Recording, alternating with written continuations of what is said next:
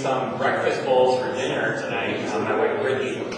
Some people were asking me, what's a breakfast bowl? And they were wondering if you pile Pop-Tarts and syrup and mix it all over a bowl. It's actually when you have eggs and hash browns and some good veggies, and then you make it this omelet casserole of goodness and thing with cheese. And so we have that to look forward to. And it's cornbread. Thank you guys. Was that an accurate description? She wouldn't give me credit for it if it was. Let's just keep going. Well, it's great to be together. So we started out this semester with a series called Epic Stories of the Old Testament. We looked at some stories you may have heard from your kids about Joseph, Samson, Gideon, leaders in the Bible in the Old Testament, and looked at their stories at a deeper level, thinking about what they mean for us today, followers of Jesus Christ, a little bit further down the road from maybe those elementary Sunday school years. And then we had a little mini-series on relationships. And then I had an epiphany. Guys, we have 3 weeks left, and not 4, 3 left in the semester after tonight. That's it. Some of you are seniors and you're graduating.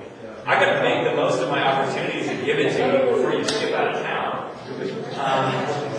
And so here's where we're going. We are doing a 4-week series in 1st and 2nd Timothy, because there's some great stuff in here that I really want to cover before the end of the year and make the most of these opportunities we have. So why don't we pray together, then we'll get into tonight's message. Father, thanks for this time. We welcome you in here. We know that you're with us. We pray that your Spirit would speak to our hearts tonight through your word. God, that the message you gave Paul to write to Timothy, as a young Christian leader seeking to follow after you, we pray that your Spirit would communicate words of truth to our hearts tonight. And so we ask that you would just quiet our minds, that we would be able to take a step back from all that we have going on, the busyness of school, relationships, sports, whatever organizations we're involved with. God, there's so many things that can distract us. We pray that we would give our attention to you, and that you would meet us in this time, God, and draw us nearer to you, that we might follow you as people of faith in every area of our lives. And we ask this in Jesus' name. Amen. Well, I want to ask you a question. I want you to think about someone who's been a significant mentor in your life, someone who poured into you, made an effort to build you up in your faith, someone who you would say, man, that person set an example for me and made an impact on me and the person I am today. Can you think of any people in your life who played that role? Maybe when you were in high school. Maybe now that you're in college. I want to tell you about one of those people in my life. His name is Craig. Craig was my youth leader in high school. And, as any good youth leader, Craig taught me a lot of great things about the Bible. He set a good example for me, but I think the things I remember most about Craig are the things like him actually caring to build a friendship with me. One time, Craig invited me over to his house to watch a movie after school, and I remember Craig sitting there with this bag of Doritos on his gut, downing an entire bag of Doritos. I was like, I want to be like that. Craig was just a great dude. He loved Jesus, and he loved me, and that stuck with me. It made an impact on me, gave me a desire to build relationships with young believers when I had that opportunity myself. Here's a great story I remember about Craig. I guess something I really appreciate about him is he cared about the things that I cared about. And so I was a runner in high school. I really cared about doing well in my sports. And Craig knew that sometimes I cared too much. And I would self-sabotage. I would get so worked up before races that I would just be like, I would run my race in the warm-up and then be totally cooked, emotionally by the time I actually got in the starting line. And my senior year, he gave me this card. And on the card, he knew me so well. He said, "The horse is made ready for the day of battle, but victory rests in the Lord." And I was like, oh man, what a great verse. That's from the book of Proverbs. Sometimes when I go to preach, I can self-sabotage myself because I'll be so ready to go on a Sunday morning especially. You guys don't make me that nervous anymore. And I'll just tell myself, I'll be like, hey, the horse is made ready for the day of battle, but victory rests in the Lord. And I just trust it to God. Man, that sticks with me. Craig also cracked me up. One time, we went on this mission trip, not a mission trip, we went on a summer camp. And as part of this summer camp, we went on a whitewater rafting trip. And Craig somehow got totally screwed and put in this raft with a bunch of inept junior high kids. And I had a raft of all juniors and seniors as I was leading them. And these kids were classic dippers. They would take their paddles and dip them in the water instead of actually paddle. They were so lazy. And so there was this kid in Craig's raft, and his name, we'll call him Johnny, but his last name was Finger, Johnny Finger. And he was the middle of 5 children, so he was appropriately the middle finger. This kid was kind of a lump. And so, halfway through this trip, Craig was just like, he's a great guy, but he was so frustrated with these guys just dipping their paddles. Johnny Finger all of a sudden decides to start paddling, goes like this, on his backswing, smacks Craig in the face. Craig stands up and goes around, screams a profanity, and yells, "I'm gonna kill you!" at this kid he's supposed to be leading in his wrath. And, man, it was so funny because Craig was like the most genuine, heartfelt guy. He was absolutely devastated like 3 seconds later, but there was no way he was going to like filter out that reaction. And mentors that have an impact on us are real people, aren't they?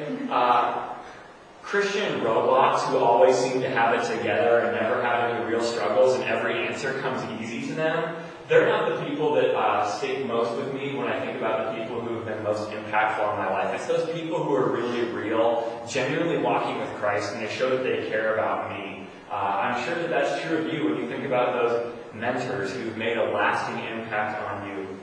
Our mentors, they can impact the choices we make, the path that we choose, the way that we relate to others. And so in this series, we're really studying the words of a mentor to his protege, so to speak, Paul to Timothy. Paul was a prominent leader in the early church, you may know. And so he took Timothy, this young believer, under his wing, and he mentored him. They were so close that Paul even called Timothy my true son in the faith. These guys were tight, so they had traveled all across the Mediterranean region together. They were planting churches.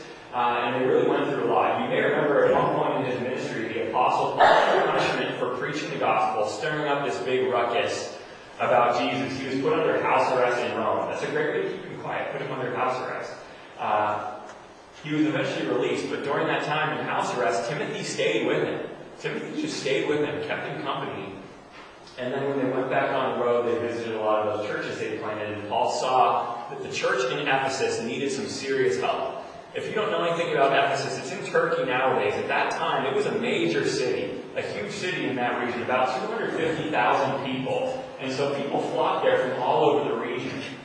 This church needs some help, and so Paul asked Timothy to stay there and be the pastor as that church expanded and sought to proclaim the gospel. When you plant a church in a city like that, you have influence over the entire region, and so it was important that church was ministered to well. And these letters that we're going to read, 1 and 2 Timothy, these are Paul's thoughts to this young leader on how he can lead these churches well. And it's also some encouragement that Timothy would have needed as he served to be that pastor. That would be an isolating role in such a large church to take that responsibility on all by himself. And so tonight we're going to be in chapter 1 of 1 Timothy. Something that you need to know to really understand this passage well is the context. And that's that Ephesus was really a diverse place. People there lived by a lot of different ideologies. It certainly wasn't a place where people would have been exclusive in their view of life, lining up with the Christian worldview. There really would have been a lot of diverse thoughts. And so part of Paul's teaching to Timothy here, part of his encouragement is, look, Timothy, you have got to ground your people in the truths of the gospel. We've got to get the essentials straight. He says, build them up in sound doctrine. Doctrine is right understanding of the truth. Build them up in sound doctrine that conforms to the gospel. The gospel, that's the essential message of the Christian faith. To give you the Spark Notes version of the gospel is that God has created us as human beings in His own image. He's made us to represent Himself and to show other people what He is like. And so He's made us in His own image. He's created us with the capacity for a relationship with Him and with one another. But we've chosen to follow our own way. We're lost in sin, but thank God He hasn't left us to ourselves. He sent us Jesus Christ, His own Son, that we might know Him, that we might see what God would live like Himself. If He had skin on, we can look to Jesus and see what God would look like. And so, in Jesus Christ, God has made a way for us to be forgiven of our sin and to be in right relationship with Him. That changes the way that we view life. We're people on mission to proclaim the good news. That's what Paul and Timothy's mission was all about. That's what our mission is about today. So we've got to keep that message pure. We want 100% proof gospel. We don't want to water it down. We don't want to confuse that message. We can't assume it. Paul was convicted of the truth of the gospel. And so the passage today, it tells us why Paul is so convicted. He says, I'm convicted of the truth of the gospel and the fact that we need to defend this truth because it's my life story. Listen to Paul's life story. This is where we're going to be here tonight. It's 1 Timothy chapter 1, verses 12 through 17. You can follow along on the screen. Paul writes, I thank him who has given me strength, Christ Jesus our Lord, because he judged me faithful, appointing me to his service. Though formerly I was a blasphemer, a persecutor, and an insolent opponent, but I received mercy because I had acted ignorantly in unbelief. And the grace of our Lord overflowed for me with the faith and love that are in Christ Jesus. The saying is trustworthy and deserving of full acceptance, that Christ Jesus came into the world to save sinners, of whom I am the foremost. But I received mercy for this reason, that in me as the foremost, Jesus Christ might display his perfect patience as an example to those who are to believe in him for eternal life. To the King of the ages, immortal and invisible, the only God, be honor and glory forever and ever. Amen.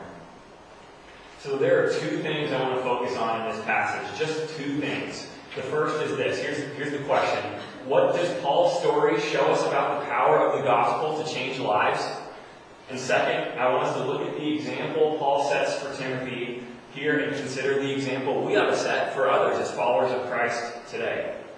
And so that first category, what does Paul's story show us about the power of the gospel to change lives? You remember his story. Paul would never have been voted most likely to become a Christian by any of his peers until that encounter with Christ on the road to Damascus. And that's not because Paul was a bad guy by any means. It's actually because he was a really good guy according to the standards of the dominant religious culture of his age. He was a Pharisee. His job was to protect and obey the Jewish law. And so he opposed Jesus and his followers out of that desire to keep the Jewish faith pure. He was doing a really good job. He was persecuting these heretics who were breaking Jewish tradition.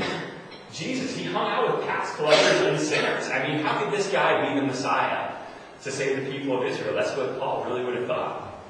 And so Paul, he thought he was defending the truth. He thought he was defending God, but he was really opposing him.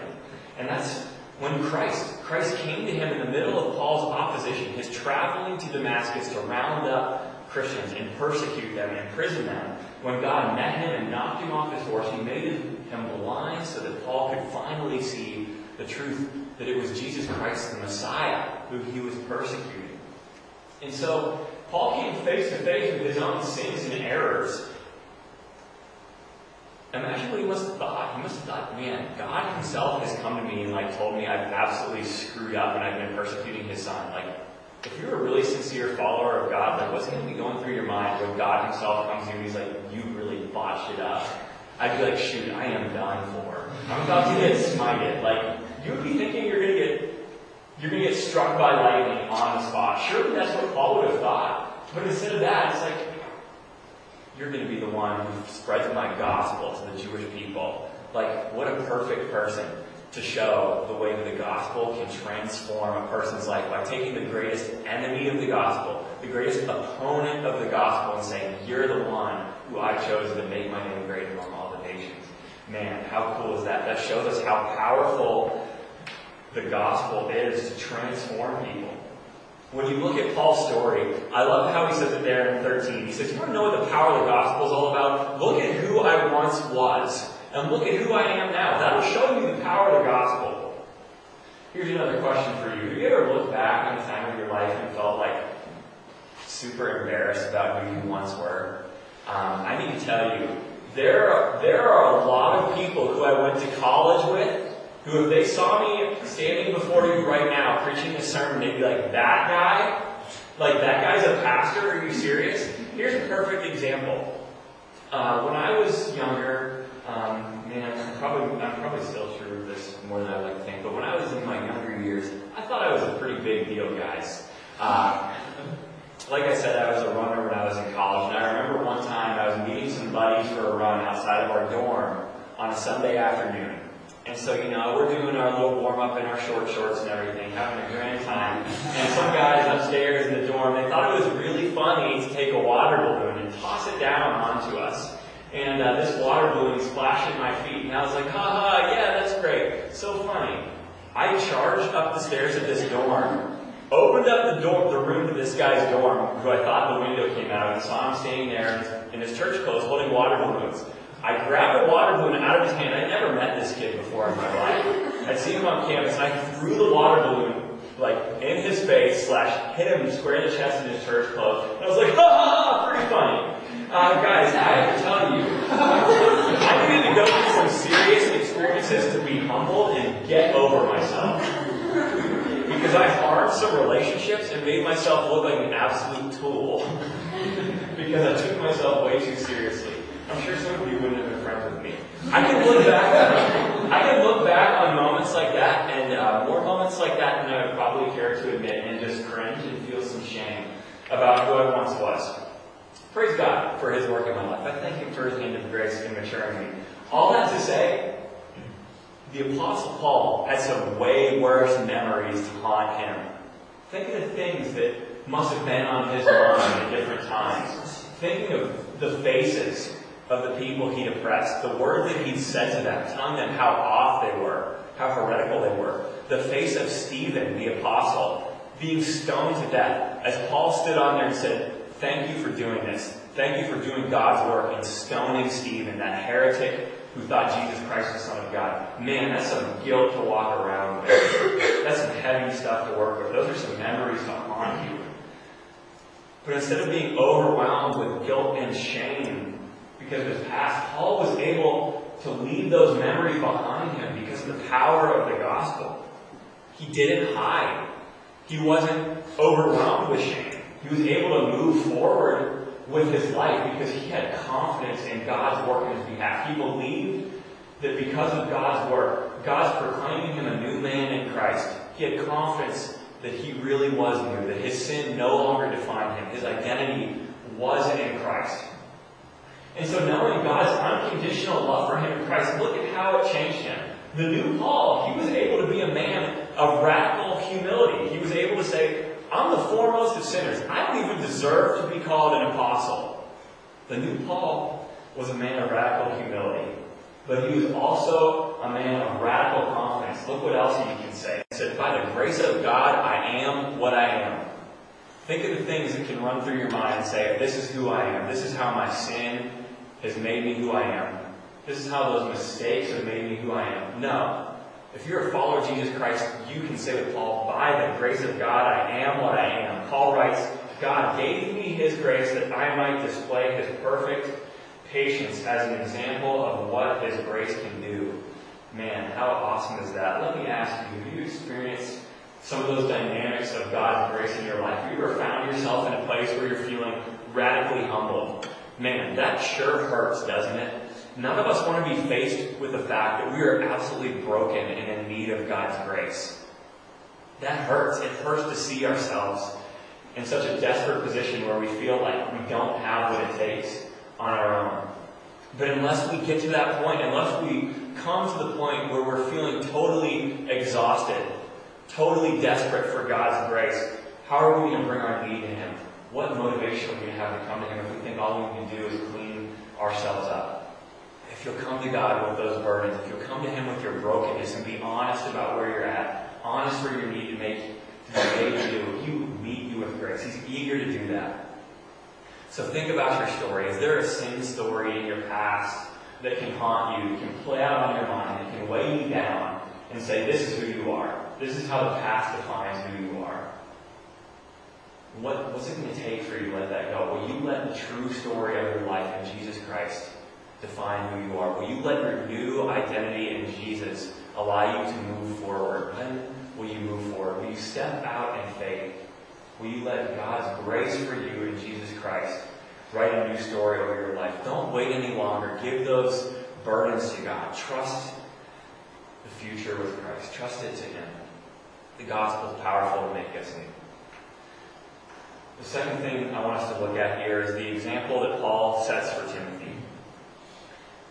Don't you think it's kind of interesting that Paul, in the beginning of his letter here, would find it necessary to share his story with Timothy once again? I mean, these guys spent years together.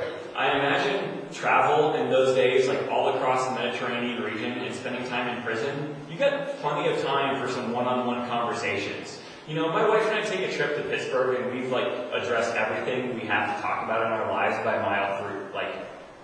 hour 3. You know, you're digging deep. We're listening to books on tape by the time we get there. You know? And then we find plenty more things to talk about. Great conversations. But man, these guys spent so much time together. Surely Timothy had heard Paul preach his story 5,000 times. Surely he'd heard it in one-on-one conversation time after time after time. Why did Paul feel it was necessary to repeat it to him again in this letter? I think he shares this story with him again because he knew that Timothy would need to hear it again. He's modeling something to Timothy here. He's showing Timothy through the illustration of his life that the gospel is always going to be at the center of his story. As a young leader in this church, Paul needed to remind Timothy that the gospel of God's grace was his great hope as a leader, and it was the power that would drive everything he did as a leader of this church. The gospel is not just the power of salvation for the believer, it's the power source for the entire Christian life. Paul told Timothy, that's my only boast. Paul's only explanation for his life and the work he was doing was the power of the gospel. So he said, have that same spirit. If you think about Paul's advice, he never says, Timothy, what you need to do is be a Christian stud like me. Just get serious about your faith. Pursue Christ hard. All those things that are a struggle, forget about them. Get serious here. You're a leader for other people now. It's time to live out your beliefs. No.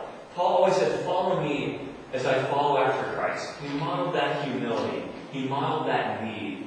But he also modeled complete confidence that the Spirit would give him what he needed to fulfill the call that God had put him on his life. Defend the truth of the gospel. Defend sound doctrine. Why was that so important to Paul? The gospel was worth defending because Paul knew at the end of the day, the gospel of God's grace in Jesus Christ was the only thing that would last. It's the only thing of eternal value. It's the only thing that any Christian leader really has to give. When I'm up here preaching, if you're coming here for good advice from Josiah, you're really in a bad place. We would all be in bad trouble. If I walked in on a Sunday morning and said, man, I hope Bob has some good stories from his life experience to tell me, man, I'd be out of luck. Because at the end of the day, we need God's Word, which points us to Jesus Christ, His Son, our only hope of salvation. The Spirit that we receive is a gift of grace that comes into our life that allows us to live with God's wisdom. Man, that's our only hope. The gospel is our only hope. We have to defend that truth and live it out. That's our great hope as followers of Jesus Christ. And that's the example Paul said to Timothy. The gospel was everything to him. And so he had to remind Timothy, as a Christian leader, if you want to lead anybody else, the gospel has got to be first in your own life. Not just your hope for salvation, but your hope for every moment of faith that you live out. And so if you're a believer, Scripture says you've been saved by grace that you might participate in good works that God's prepared in advance for you to do. And I really think that involves being a Christian example in your life, being that kind of example that Paul was to Timothy, that Timothy was called to be to his own church. As followers of Christ, people are to see us as Christ's ambassadors. Christ's ambassadors. They're to look at us and see Jesus. And that's not something we can take lightly. That's a big call in our lives. So let me ask you, what kind of example are you setting in the way that you live? Let me challenge you. If you want to be an example that makes an eternal impact, be an example of the power of the gospel. Be an example of the power of the gospel. So many times when people talk about setting an example, it's show people what it looks like to be well-behaved, to be self-disciplined, to have a life that really looks presentable, like you have it all together, so other people will say, "Oh man, look at Johnny Finger. Don't end up like him. Be a good guy like Mark over here. You know, listen to your mommy and daddy. Play by the rules." Man, there's so much more to being an example than playing by the rules and getting your morality straight. I'm not saying that your behavior isn't important. What I am saying is that moral behavior is secondary. The goal of the Christian life is to have a heart that's impacted by the gospel truth, to believe in Jesus Christ, to know God's love for you, and to have the Spirit transform you from the inside out. Our behavior is changed by Christ, not by self-discipline. If we want to set an example, don't set an example of the power of self-will. Set an example of the power of the gospel. That looks totally different. A gospel example, what does that look like? It looks like a person who is humble. Because we are broken. We're all broken. Be humble. But a gospel example also looks like someone who is confident because their life is defined by grace and knowledge of the resurrection power that raised Jesus from the grave is at work in your life, that the Spirit is powerful to transform you. A gospel example is someone who says, I'm broken, and acts with radical humility, and someone who says, I am so confident because God's grace in my life has saved me and it's propelling me forward. That's the story that defines me and the way that I'm going to live. So think about that. What kind of example are you trying to set? Who are the people in your life that God has called you to be a gospel example to? What are their names? What opportunities are before you? To be a gospel example, maybe that means you're going to find an opportunity to be honest about some of the struggles that you're wrestling with in your life. Say, man, I don't like it, but this is where I'm at. This is something I'm wrestling with. I wish it wasn't so, but I have hope that God is with me in it. I have hope that God's redemption power can be seen in the midst of my struggle, and I'm hoping in Christ in the midst of it. Maybe a gospel example looks like admitting your errors, some ways that you've screwed up or wronged someone else, and asking for their forgiveness. You don't have to hide. You've been forgiven by God, but you don't have to hide your errors, your sins against your fellow man. Maybe that's what it looks like, bringing up an area where you need to be forgiven. Maybe it looks like forgiving someone else when you've been holding a grudge against them for a way that they've wronged you. That's a gospel example you can set for someone else. And last, maybe it looks like walking through times of uncertainty where you feel that temptation to squeeze your hands and say, I've got to control this. Like, I've got to make things work out. Like, what can I do? If I rest, things could fall apart. Maybe it looks like loosening your hands and saying, you know what? I'm going to trust that God's grace in Jesus Christ is going to be sufficient for me.